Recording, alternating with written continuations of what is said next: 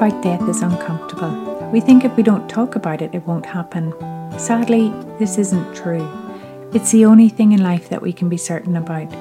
And because we don't talk about it, often we don't know what to do when we experience the death of a loved one. My name is Fiona Garvin, and this is Deadly Serious Conversations. I'll be talking to a range of people who will share their knowledge and experience so we can learn how to make dying part of living.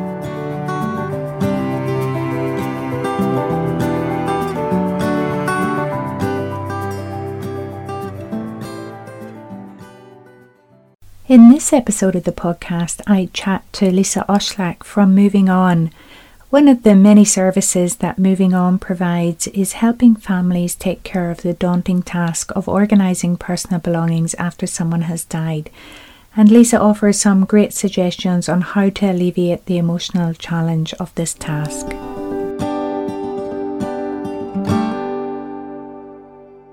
Thank you, Lisa, so much for joining us today.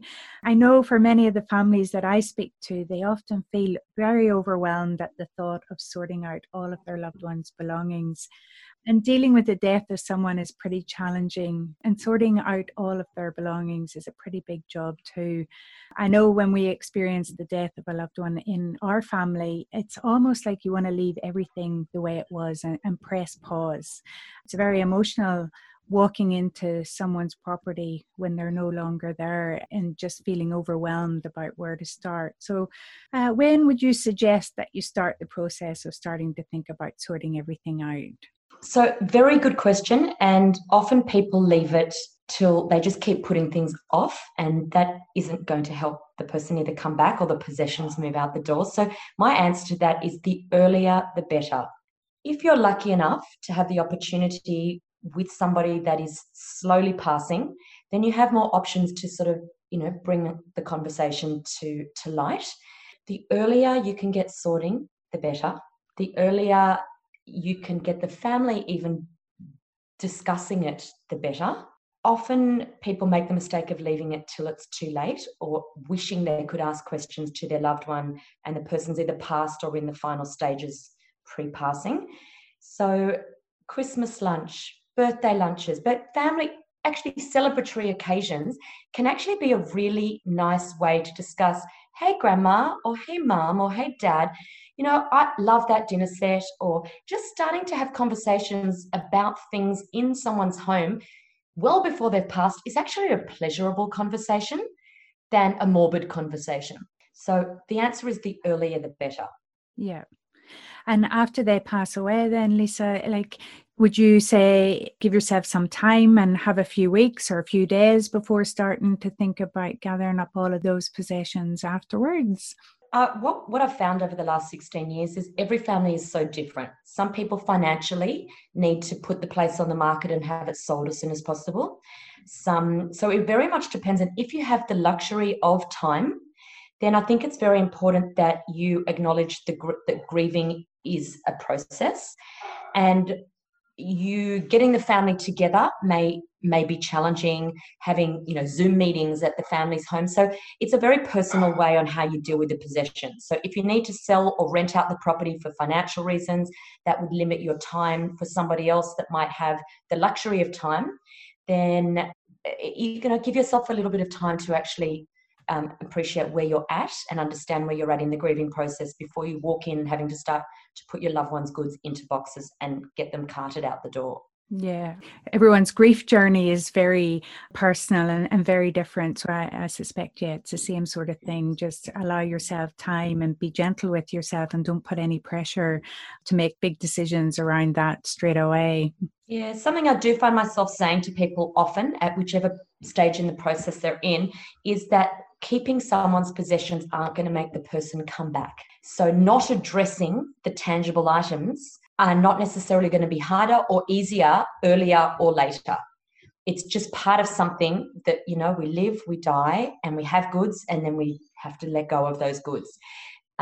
So it's just part of the journey. But some people make the mistake of waiting years, and that can actually bring you backwards in your grief process. Other people rush it, and within 1 week, they just want nothing around. And then they've rushed it, and then they've thought, hang on, should have, could have, would have. And then it's too late. So I think just exhaling and breathing and understanding that it is a process and not something that happens overnight to deal with, that's also important to acknowledge. Yeah. And I imagine, Lisa, if someone has lived in the same property for 50 years or potentially more, how or where do you even begin to declutter a lifetime of belongings? So I guess the first stage is finding out what immediate family or friends want or are beneficiaries of. But I always say one drawer at a time, one room at a time, one cupboard at a time. Just stay focused in the same room until you've actually achieved what you wanted to in that room.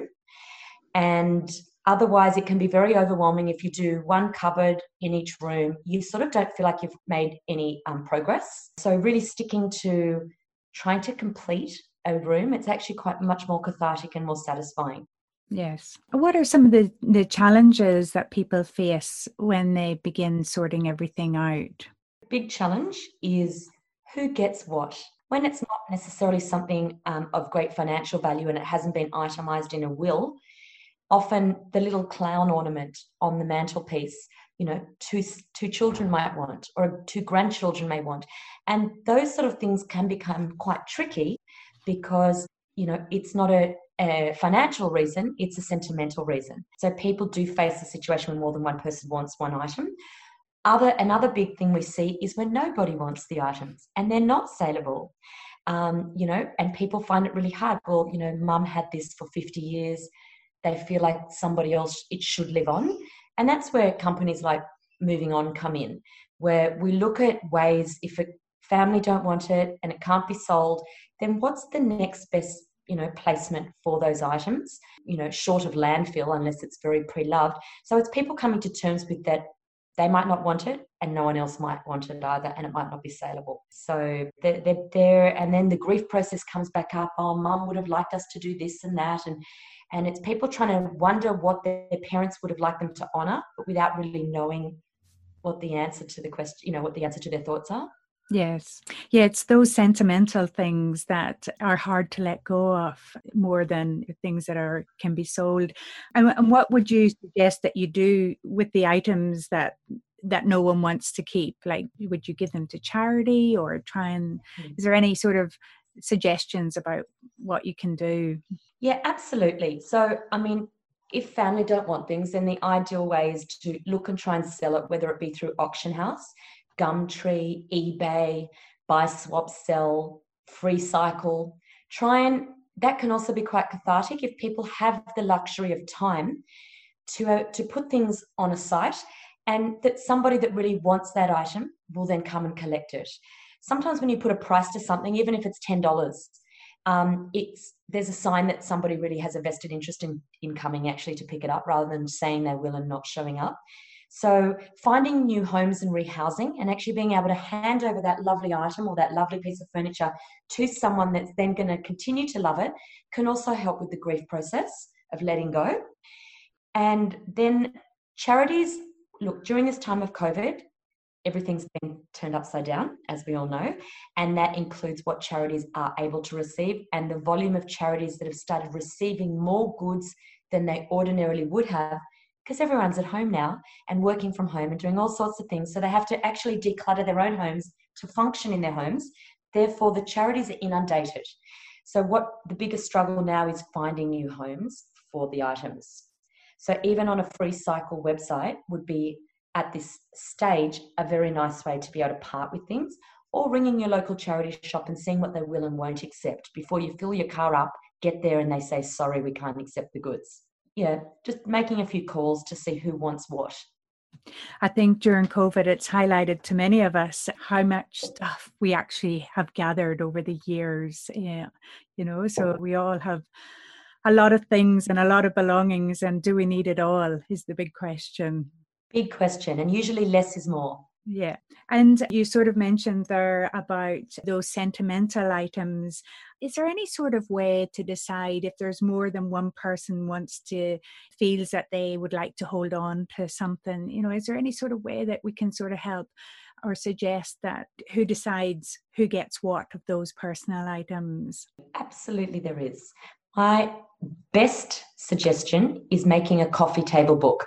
So photographing as much as you can through the property, from, the way the room looks, when the way your family kept it, or the just the small item, or the old heater that's sitting in the corner that you used to remember as a child sitting by and getting warm. Or you could literally photograph so many things through the house, from small details to big details, and make the whole family a coffee table book.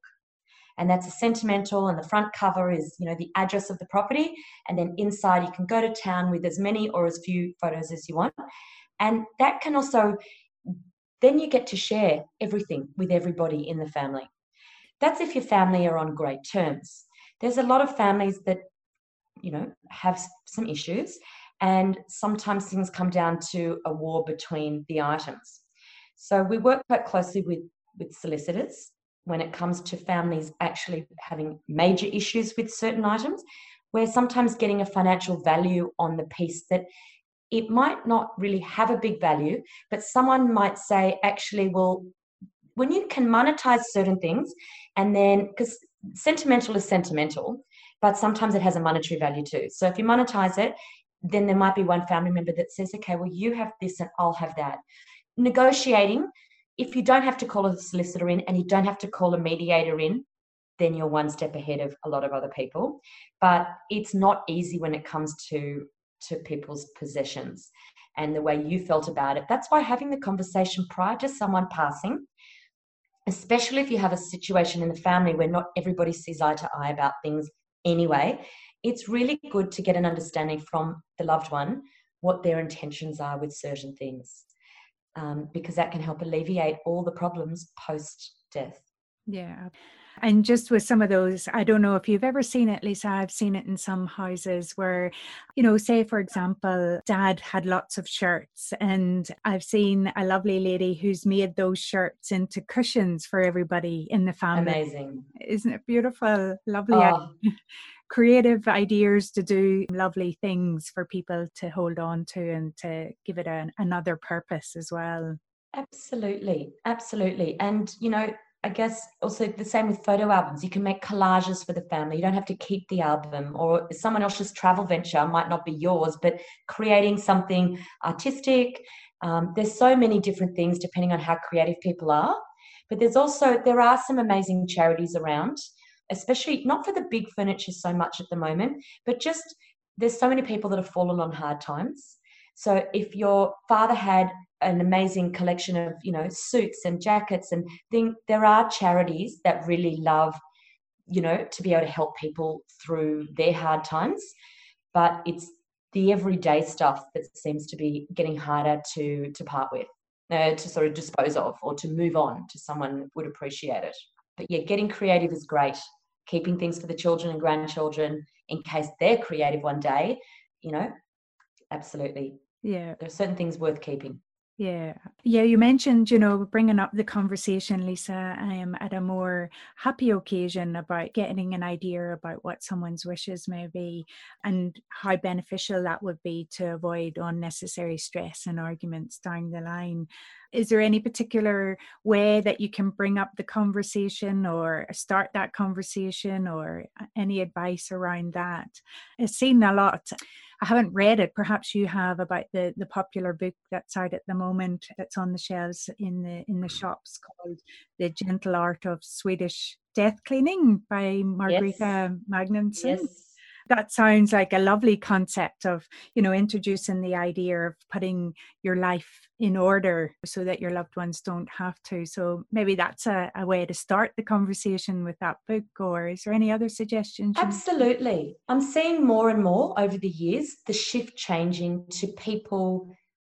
If a family member don't broach the subject, the chances are the person that is the elderly person may not even consider having that conversation. They don't want to upset the family and what have you. So either the best way to approach it would be everyone discussing it prior to that joyous occasion that you're going to get together for, and actually nominate one of the family members to bring it up. But if everyone's on the same team, that it's a nice idea to approach the subject, then it can be a joyous conversation, not a morbid one. So, hey, Gran, or hey, Mom, why don't we just, after lunch today, I'd love to have a look at a few things on your shelf that I would really love one day. Because the reality is, everyone, as you're getting older, we know we're not going to live forever. We know we're going to pass. And somebody just needs to be brave and get the conversation going. And the more people I hear feedback from, the more it's actually a very bonding conversation, even if the person's not sick. It's actually, if grandma had, a cupboard full of stuff that she's no longer using, the joy for her to pass them on even while she's alive is unbelievable. I mean, what a gift for her to be able to give and watch the joy and then maybe visit for lunch and eat off the dinner plates that she's given to the family member.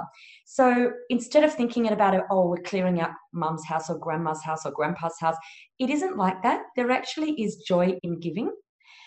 They've had joy in having it. If they're not using it, it's collecting dust. Well, bring it up. There might be 3 spare rooms in the house full of stuff that are collecting dust or doing nothing, or an old sewing machine. And, a grandchild might want to start sewing.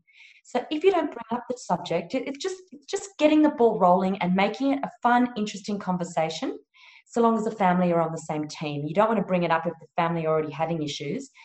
Then you don't want the lunch to turn into an argument. Having the conversation prior to the lunch, bringing it up and just seeing where it goes, touching the surface and just letting it evolve. Yeah. And often people, I don't know if you find this, but people have this fear of talking about death and the implications of it and what happens if someone's not here.